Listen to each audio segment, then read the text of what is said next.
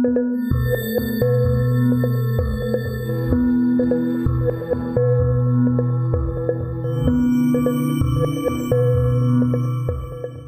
back to the History of South Africa podcast with me, your host, Des Latham. This is episode 125. Last episode, we heard how the Battle of Kopjeskraal near Parys had ended, where Mzilikazi's second-in-command, Kaliphi, and his force of 500 men had been repulsed in a closely fought affair. This was an important clash, pitting Andries Potgieter's second-in-command and brother-in-law, Piet Botha, against Kaliphi, who was responsible for the entire southern reaches of Mzilikazi's territory. They had tried to overrun the Voortrekkers, but had decimated the Liebenberg party a few kilometers upriver, catching the small group unawares. That was also after destroying the Erasmus party and its wagons, although Petrus Erasmus and one of his sons, as well as Pieter Bekker, had made their escape. But Erasmus had no idea what had happened to his other two sons. They were missing. The group that was virtually wiped out was the Liebenberg party under command of Gotlieb Liebenberg Sr., a 71-year-old man who'd left the Colesberg district seeking greener pastures. The Trek party was made up of his wife, 4 sons and a daughter, all of whom were married, along with 21 children and a Scottish meester or schoolmaster called MacDonald. Liebenberg's trek had been overrun by a section of the amaNdebele, the Boers desperately rushing to pull their wagons together as the warriors descended. The first inkling that the main Voortrekker party had of their fate was a disselboom that Boer's laager had seen being dragged past by oxen, as you heard last episode. Nkaliphi had sent a smaller force onwards to launch this assault on the little Boer party. At the same time, he had attacked the larger Kopjeskraal laager. All 6 of the Liebenberg men were killed, along with 12 of their Khoisan servants. 2 of the women were killed and 6 of the 21 children. The others were saved by a miraculous intervention, further strengthening the narrative about chosen people. After searching for Van Rensburg and meeting up with Louis Trichardt, Potgieter, his brother Nicholas, along with Sarel Soliers and 5 other men, had turned their wagon around and headed back to the Vaal. Potgieter allowed Nicholas and the other 5 to gallop ahead, and Janse van Vieren, A. de Lange, C. Liebenberg, and D. Opperman, along with Meneer Swanepoel, took off, happy to be almost back with loved ones. Behind them, old man Potgieter and Sarel Soliers followed at a more leisurely pace. As the lead group approached the Vaal, Opperman saw a Boer wagon in the river, and looking down, they spotted Trekker and Khoisan bodies on the river bank. Then they saw the amaNdebele warriors. They had interrupted the attack. The warriors were still ransacking the Liebenberg camp, and the Boers charged. The warriors broke and ran. One of the women and 4 children were hiding in a wagon, terrified out of their wits. 11 other children survived, as well as 3 of the women, although all of them had received multiple wounds from Ndebele spears. One of the women had been stabbed 21 times. It was carnage, and the survivors were horrified and grief-stricken. The area was immediately renamed Liebenberg Kopje. The wounded, destitute, and in pain managed to make it to the Kopjeskraal laager, which was also badly damaged. Meanwhile, Erasmus returned to his wagon further southwest, searching for his children, finding nothing except dead servants whom he buried. Then, nervous that the Ndebele would return, he galloped back to Kopjeskraal. The Ndebele commander Kaliphi had been defeated in his attempt at seizing the biggest laager with all the booty there, but thought he had enough loot to return to Mzilikazi. The Trek Boers did not know that Kaliphi had seized Erasmus's 2 other sons and Karel Krier alive, and were dragging them back to Mzilikazi's town of Mosega, along with 5 of his wagons, which they were pulling by hand across the veld. But the 3 Boers didn't live long. When they tried to escape, Kaliphi's second-in-command, Zitini, hunted them down and executed them. Erasmus knew none of this, but his life shattered anyway. He turned around and with his surviving son rode back to Colesberg. His elephant hunting / land reconnaissance had turned into a disaster. When Hendrik Potgieter finally joined the Kopjeskraal laager, cantering into camp on the 2nd of September, he found that his people were in 2 minds about what to do next. They had already recrossed the Vaal to the south bank on the 31st of August and explained to their leader what had happened. The Trekker movement had suffered a severe blow which had brought the entire enterprise into question. For a handful it was too much. They split away and headed back south to Tabanchu, but most decided to stand their ground in northern Transylvania. They buried their dead, and after Sarel Saliers led them in prayer, the Voortrekkers turned east, trekking up the Ranoster River towards its source, and then encamped at a small hill called Doornkop. That lies between the Ranoster and Vegkop rivers, and this place will go down in history as the Battle of Vegkop. At first they appear to be in shock, because the families scattered across the veld, looking for the best grazing for their animals, seemingly unaware that the amaNdebele may come back. But Potgieter and Saliers knew they would. Back at Mosega, near the Marico River, Mzilikazi was indeed planning a second major assault. This was 300 kilometers away. People moved fast in these days. He wanted the Boers crushed so that none would ever enter his country again, determined to eliminate what he correctly perceived as a real threat to his rule over this valuable land. He mobilized as many of his men as he could. Living with him were American missionaries, Dr. Alexander Wilson, Daniel Lindley and Henry Venables. They had all been shocked when the Ndebele returned with the Boer wagons and cattle, hearing that Stephanus Erasmus's camp was destroyed and his children killed. They were even more horrified when they heard that Mzilikazi was sending thousands of his men back to finish the job. While some have said that Mzilikazi was to mobilize 6,000 warriors, historians believe the number was 2,000. Nkaliphi was placed in charge once more and received strict instructions. All the Boer men and boys were to be killed, but the women and girls were to be spared and brought back to Mosega, along with all the Voortrekkers' herds of cattle and sheep. A classic amaNdebele raid. Kill the possible threats, the men and boys, bring the valuable women and girls back to the king. Meanwhile, Potgieter and Saliers sent word to all Voortrekkers further south to be on the lookout. There was war afoot. All the Boers who'd crossed the Vaal River and survived the first attacks must now head south to River near modern-day Heilbronn. Other trekkers were still in two minds. Should they remain, or try to re-enter the Cape Colony where the English waited? Would they be punished for leaving without permission? An interesting note here, folks. No one wrote down what happened until decades later, when the Voortrekkers' memoirs were written as old men and women. This was partly because the Voortrekkers were operating as a classic group of African nomads on the veld. They kept their stories oral. Oddly enough, Ndebele oral history about this time is also patchy, and when you hear what happened later to this marauding group of ex-Zululand warriors, you'll understand why. However, we know enough to piece together what became known as the Battle of Vegkop, because it's really extraordinary, and another of those seminal South African stories that forms the core of the history. It's a narrative storytelling, and therefore the very kernel of culture. Potgieter and Saliers began fortifying their defences. The men chained the wagons together, and then cut thorn bushes to use as a form of barbed wire, filling all the spaces between their 50 wagons and between the wooden spokes of the wheels. A technique known as zarebas.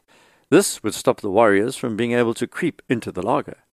Thorn bushes used in this manner are still common across Africa, deployed to protect livestock and fields from predators.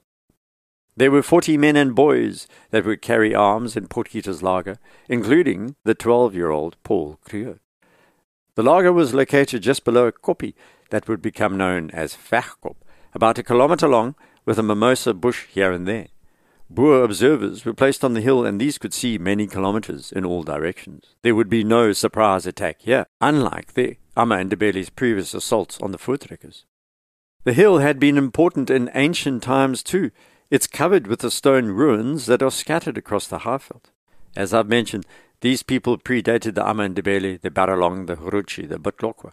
Fascinating. Their stone towns and villages are some of the most significant structures in southern Africa, and as promised, I'll deal with them in a special podcast later. Back to the laager. It was drawn up in a square, not the usual circle. Potgieter hoped the square would provide overlapping fields of fire and make it easier to spot the enemy's approach. The amaNdebele were likely going to assault from the south, he correctly assumed, over a small stream and up a slightly sloping piece of ground towards the wagons a few hundred meters away at the base of the kopje. Potgieter wanted the women and children and the wounded to be protected inside 4 wagons that were lashed together and placed in the center of the laager. Logs and skins were placed over the top to protect against fire. He also had the horses saddled and ready for their counterattack should they survive the first assaults. Then he built small wooden skiethokken, or shooting cages, at the corners of the laager, which provided the men with extra cover from the assegais. Finally, 2 openings, about the size of a wagon each, were left as gates, so that they could come and go until the feared day of attack.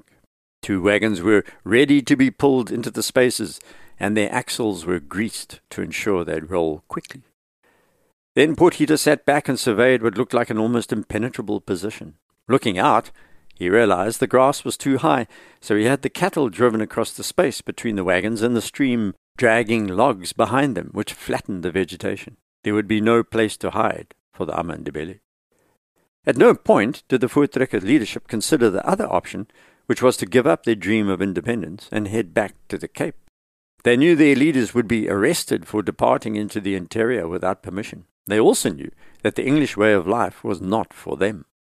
It was too late to attempt a rush towards the south anyway. They'd be cut down in the open veldt.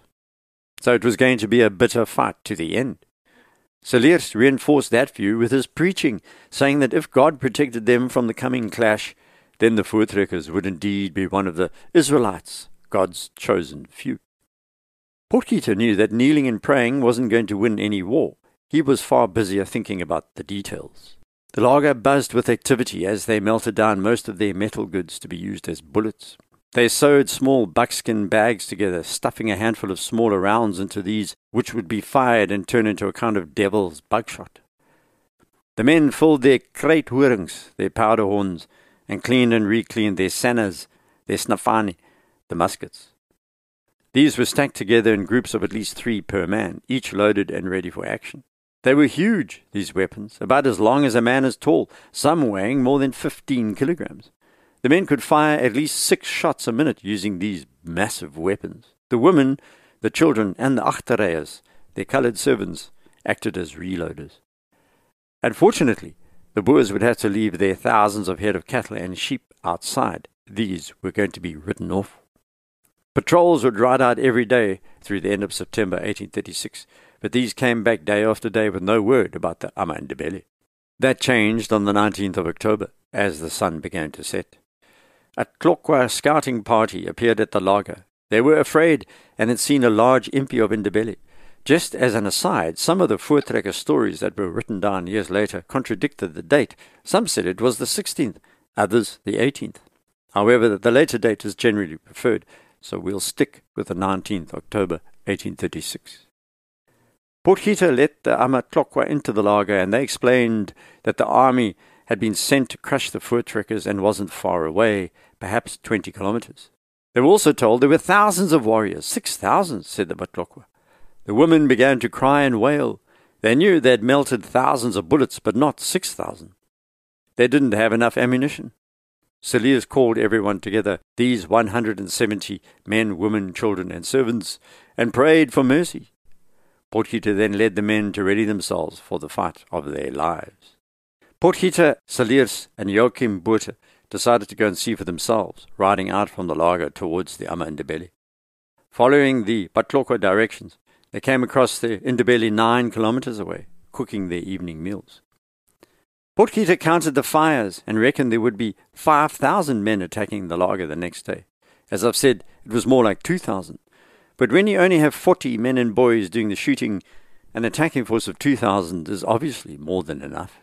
They galloped back to the wagons and informed the Boers to ready themselves. That night was tense. Boer sentries staring out into the dark, every sound causing a rush of fear.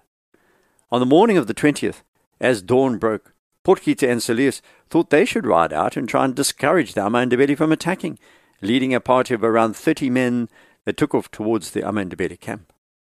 Potgieter wanted to negotiate some sort of peace. It didn't take long. The amaNdebele were on their move already. And the small group of Boers came across the impi sitting on their haunches only an hour away. Each regiment was drawn up, clearly delineated by the colour of their shields. Nkaliphi was at their head. They had sharpened their assegais. Each warrior also carried an nduka, a knobkerrie, used to smash the skulls of men who'd been stabbed as the coup de grace. In the same hand they held at least one throwing spear with a 15-centimetre long blade. Each warrior held a stabbing spear, the amaNdebele called an isika, in the other hand, the right hand.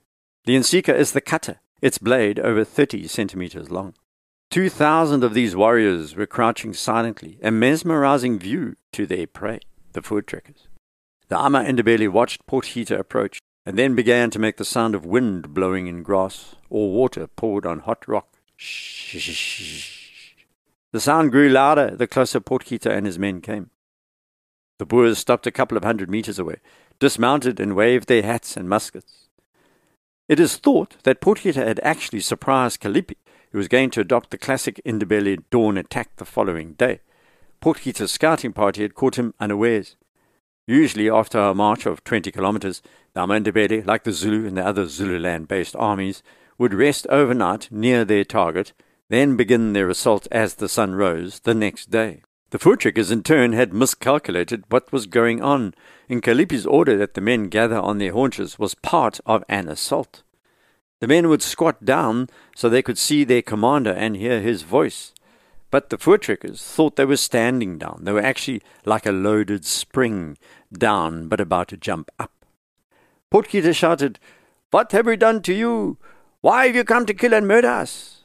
A Khoisan interpreter standing alongside Potgieter yelled in Zulu, which is similar to Ndebele. Nkaliphi shouted back, "Mzilikazi alone issues commands. We are his servants, and we do his bidding. We are not here to discuss or argue. We are here to kill you." With that, the 2,000 warriors leapt to their feet and began yelling, "Mzilikazi, Mzilikazi, Mzilikazi," and some hurled their throwing spears at the Boers.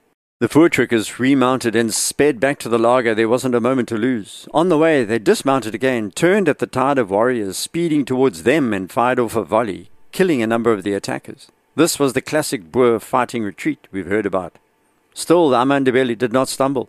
The MP sprinted onwards, so the Boers galloped another 50 meters, dismounted again, fired once more. The amaNdebele stopped sprinting and formed up in their group attack formation, regiment by regiment, well drilled and disciplined. These were the people who had crushed most Africans across the Highveld. They were at the apex of their power, led by commanders who had learned their military arts in Zululand fighting the Mtetwa. Some of these men began to work around the sides of Potgieter's party, who fired and stopped them from throwing their spears. More amaNdebele were killed. This was starting to have an effect. The Boers repeated this shooting technique at least a dozen times, according to survivors of this battle. Admittedly, they were telling the story many years later, but we have no reason to believe this wasn't true, the amaNdebele confirmed. Dozens, perhaps as many as 200 amaNdebele had been killed, and Potgieter and his men managed to make it back to the laager. This initial skirmish had lasted 3 hours. More than 500 bullets had been fired at the amaNdebele. They had already caused significant casualties. The amaNdebele in turn were not used to this kind of casualty rate, but they did not falter, at least at this point. Something else is important to explain. Potgieter and his men knew that the amaNdebele commanders wore blue crane feathers, and the Boers were systematically picking off these commanders. Like in Nkaliphi's attack on Grahamstown in 1819, it was by targeting the leadership that the handful of colonists and soldiers had managed to cause confusion amongst the amaXhosa attackers. But there's only so much ammunition one person can carry on a horse, and Potgieter's party was beginning to run out. 3 of Potgieter's men, Kort Floris Visser, Martinus van der Merwe Jr., and Lou du Plessis, didn't stop. They galloped past the laager and kept going. They were so afraid that they wanted to put as much distance between themselves and the warriors thundering towards them. They reappeared much later, and from then on were stamped with the character of lafaards, cowards. The amaNdebele stopped again. They had broken into 3 distinct sections across the stream, and clearly visible to all inside the laager, who had a view down towards this little river, across the flattened grass and bush. There were a total of 40 men and boys facing over 2,000 warriors. The odds were not in the Voortrekkers' favor. And by now, the amaNdebele knew what this laager contraption was, having faced one of these fancy defensive points and been driven away by Botha and Steyn a few weeks earlier. Kaliphi believed that his weight of numbers made it inevitable that he would crush the 170 men, women, and children. A few of the women and even the Khoisan agterers had armed themselves.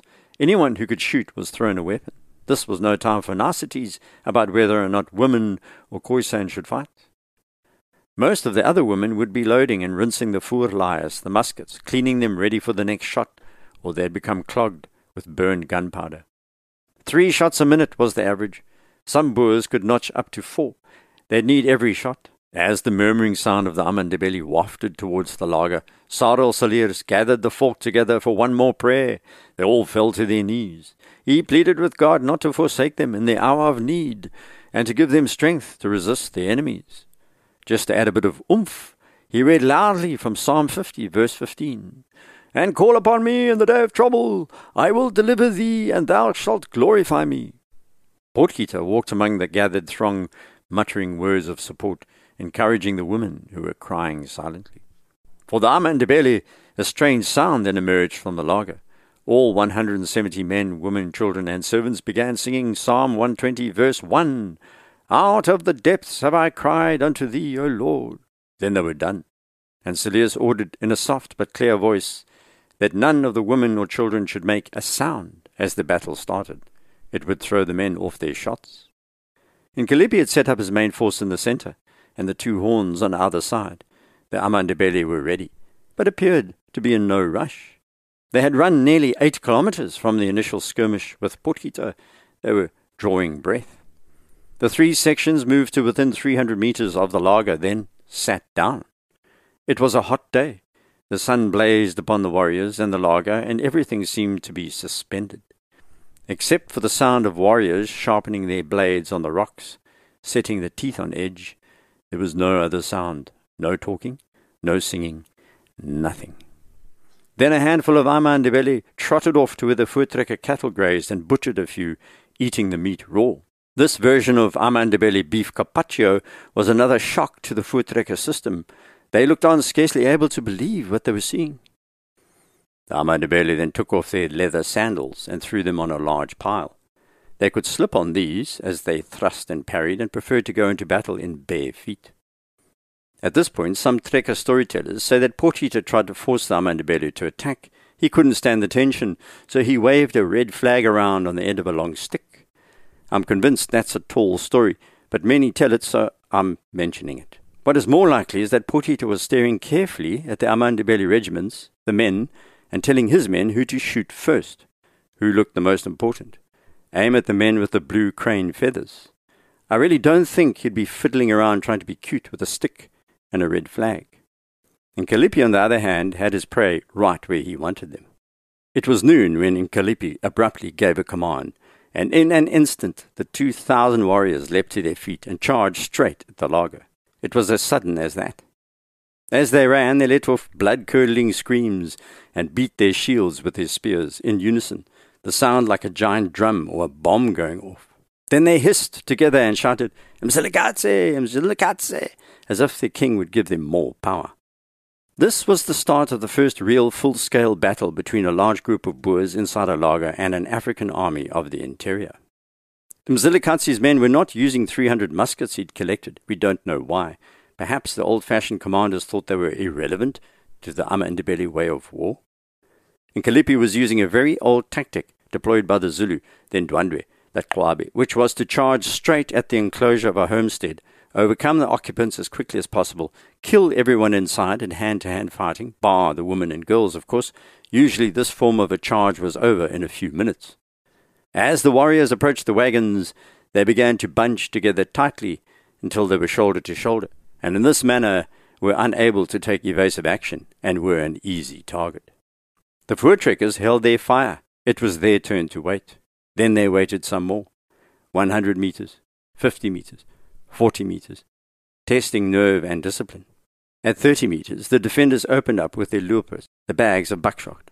The front line of amaNdebele went down. Some warriors tripped over their dead comrades, but they came on still. They reached the abatis of thorn trees and stakes in the ground that formed the outer ring of the laager's defences. This slowed their charge. Most of the amaNdebele were forced to stop and formed a second large target offered to the Boers, who were now firing constantly. Musket pans two-stepping, the sound deafening and joined by amaNdebele shouting. Some warriors managed to cut through the thorn trees and reach the wagons. A few grabbed the wheels, trying to pull the wagons apart, but the chains and the leather rimpies held fast. Waiting inside these wagons were a few of the women and the khoisan, armed with axes. Mrs. Swanepoel and other women had prepared a few pots of boiling water, and they threw these over the attackers, who screamed and withdrew. One warrior managed to make it through the obstacle course.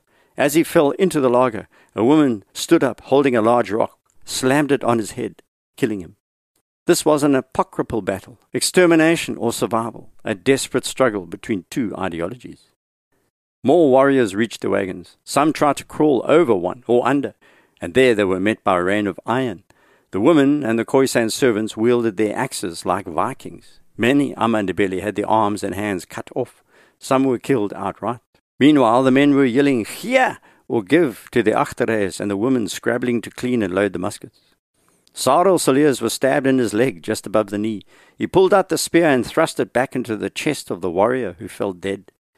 Others outside then resorted to the usual tactic when a homestead was found to be difficult to overcome.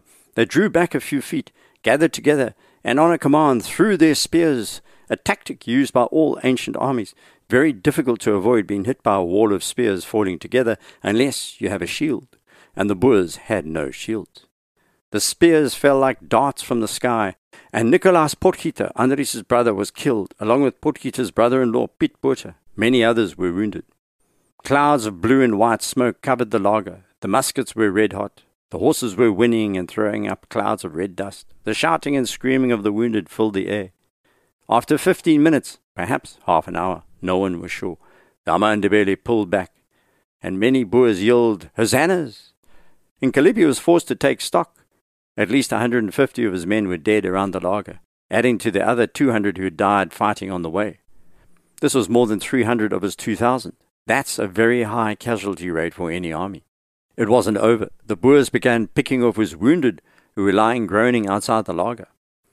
Some of his more inventive warriors tried to feign injury and were crawling towards the laager, but these were shot as well. His men were still in range, trying to throw their spears. The Boers shot them down methodically. Bang, bang, bang.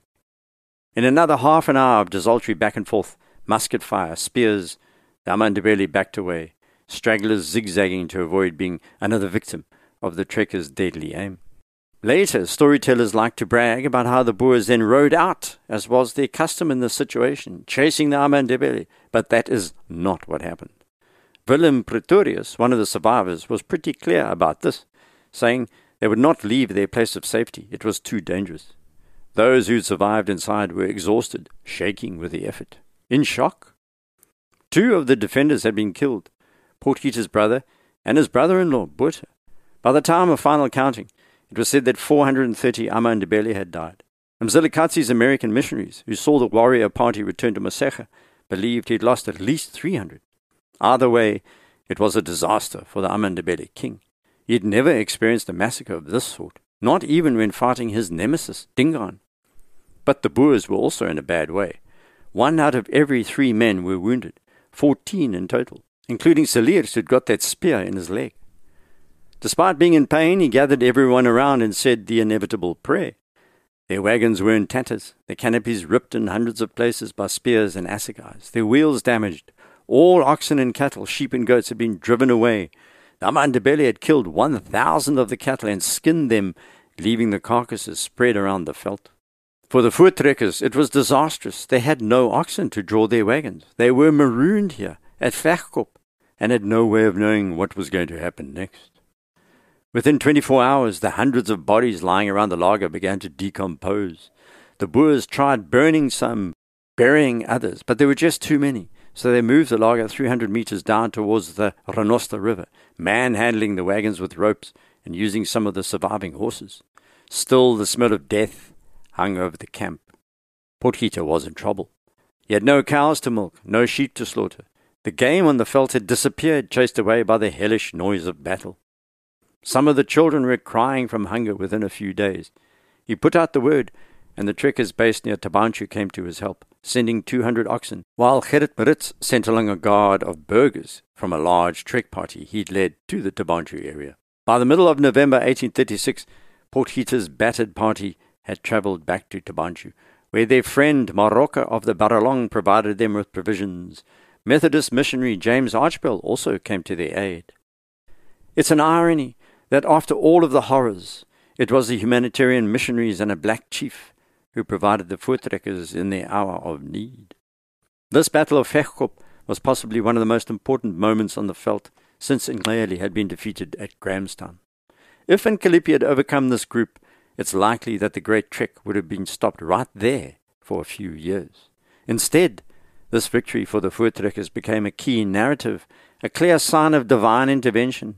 God had manifested himself and approved the Voortrekker venture. They had overcome almost impossible odds with his help, and they were encouraged to persist with confidence as long as they maintained their strict code of purity in church, in state, and in society. Furthermore, Andries Potgieter and other disparate trek leaders had one main goal, one main aim right then, at this precise moment, to destroy Mzilikazi. And that was very bad news for the amaNdebele chief, as you'll hear next episode. Please rate the podcast on iTunes if you have the inclination. It helps increase the visibility of the series. Don't forget to head off to the website desmondlatham.blog if you want to contact me, or through Twitter @deslatham. Until next, Salagathi.